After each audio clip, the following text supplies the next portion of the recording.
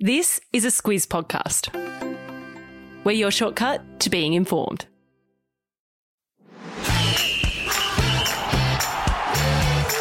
Good morning, I'm Greg Elliott and this is Sport Today, a weekday sports news podcast designed to keep you on the ball. And I'm Gemma Ryan. It's Thursday the 6th of May. In your Sport Today, Aussies over in the IPL make their plans to return home, and former cricketer Stuart MacGill was allegedly kidnapped. Plus, Tokyo's state of emergency could extend closer to the Olympics, and Aussie gymnasts are looking into compensation.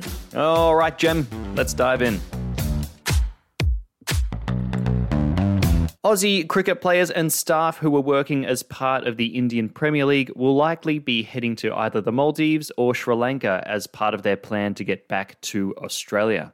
Cricket Australia CEO Nick Hockley said this is part of the plan they're working on with the Indian Cricket Board to get 38 players, coaches, commentators and staff somewhere safe while they wait for the Australian government's travel ban to be lifted, Gem. Yeah, so the plan is for them to spend a fortnight in quarantine in another country, and then, if they're able to enter at that point, Greg, they'll do another 2 weeks in quarantine here in Australia.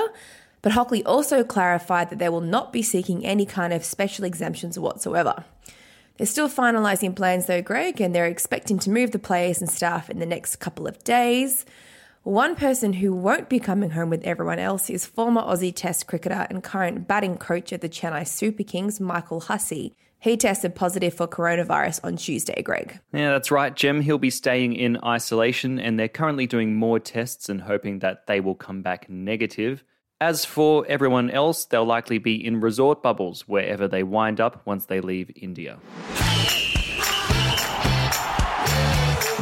In some quite different cricket news, 4 men faced court yesterday for allegedly kidnapping former Aussie Test cricketer Stuart MacGill last month. Police allege that on April 14, MacGill was forced into a car in Cremorne in Sydney, driven to a property in Sydney's west where he was assaulted and threatened with a weapon before being released about an hour later. MacGill didn't report the incident for 6 days as he felt significant fear, Greg, and he didn't suffer any serious injuries. It was also revealed last night that one of the 4 men involved, Marino Soteropoulos, is the brother of MacGill's former partner. Worth mentioning too, though, Greg, that there's no suggestion that she's involved in any of this. The men involved were arrested yesterday morning during police raids and were charged with offences around the kidnapping and assault, and each of the men are facing various other additional charges too. Police are saying there weren't any ransom demands, but they believe the motive was financial, although no money was paid prior to MacGill's release.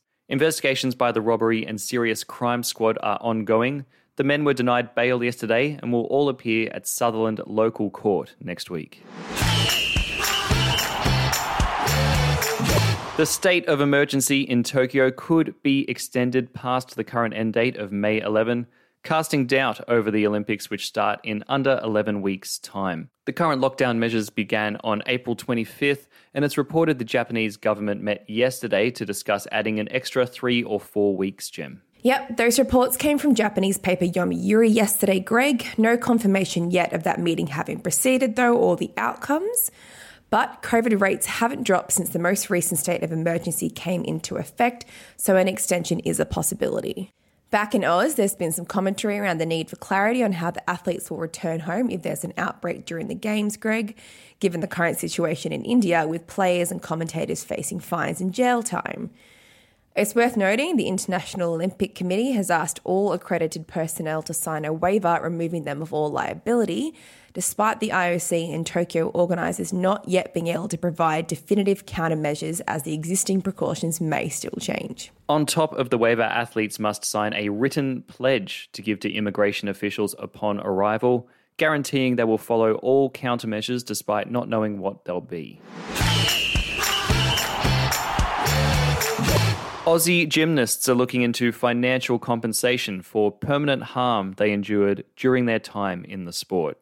This follows the Australian Human Rights Commission's review, which found the sport's administrators enabled physical, emotional and sexual abuse. Gemma, our listeners might remember Gymnastics Australia unreservedly apologised on Monday. That achieved the first goal of the athletes. Yep, the hope of the 50 gymnasts who pushed for the inquiry is that Gymnastics Australia will endorse those recommendations from the review. While GA apologised, they'd also like an apology from state-based institutions that oversaw abuse during childhood before entering the elite level as well. A smaller group of 11 gymnasts are now looking into individual claims for damages, Greg.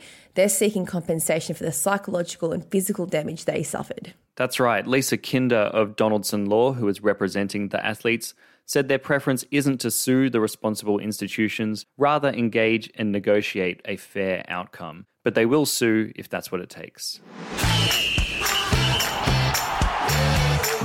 Before we get to today's Catch This, we've got some news here at Sport Today. We'd like to hear from you, our listeners. Yeah, we want to know how we're going, and if you help us out, you could be in line for a $500 gift card from Dan Murphy's. The survey takes just 1 minute to do. A link to the survey is in your episode notes, and we'll be pausing the podcast while we look at the results. Yeah, at the end of this week, we'll pause for about a month while we gather all of your honest feedback. Yeah, we know Sport Today is giving sport lovers a short, sharp, factual update in the morning, but we can always improve, and we want to be the best we can for you. So please take 1 minute, fill out the survey for us, and remember, there's a $500 Dan Murphy's voucher up for grabs.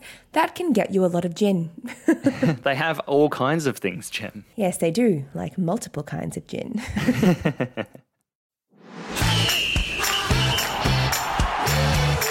Catch This is our daily look at the stuff people are talking about, from an epic sporting moment, an obscure sport update, or an event to pop in your calendar.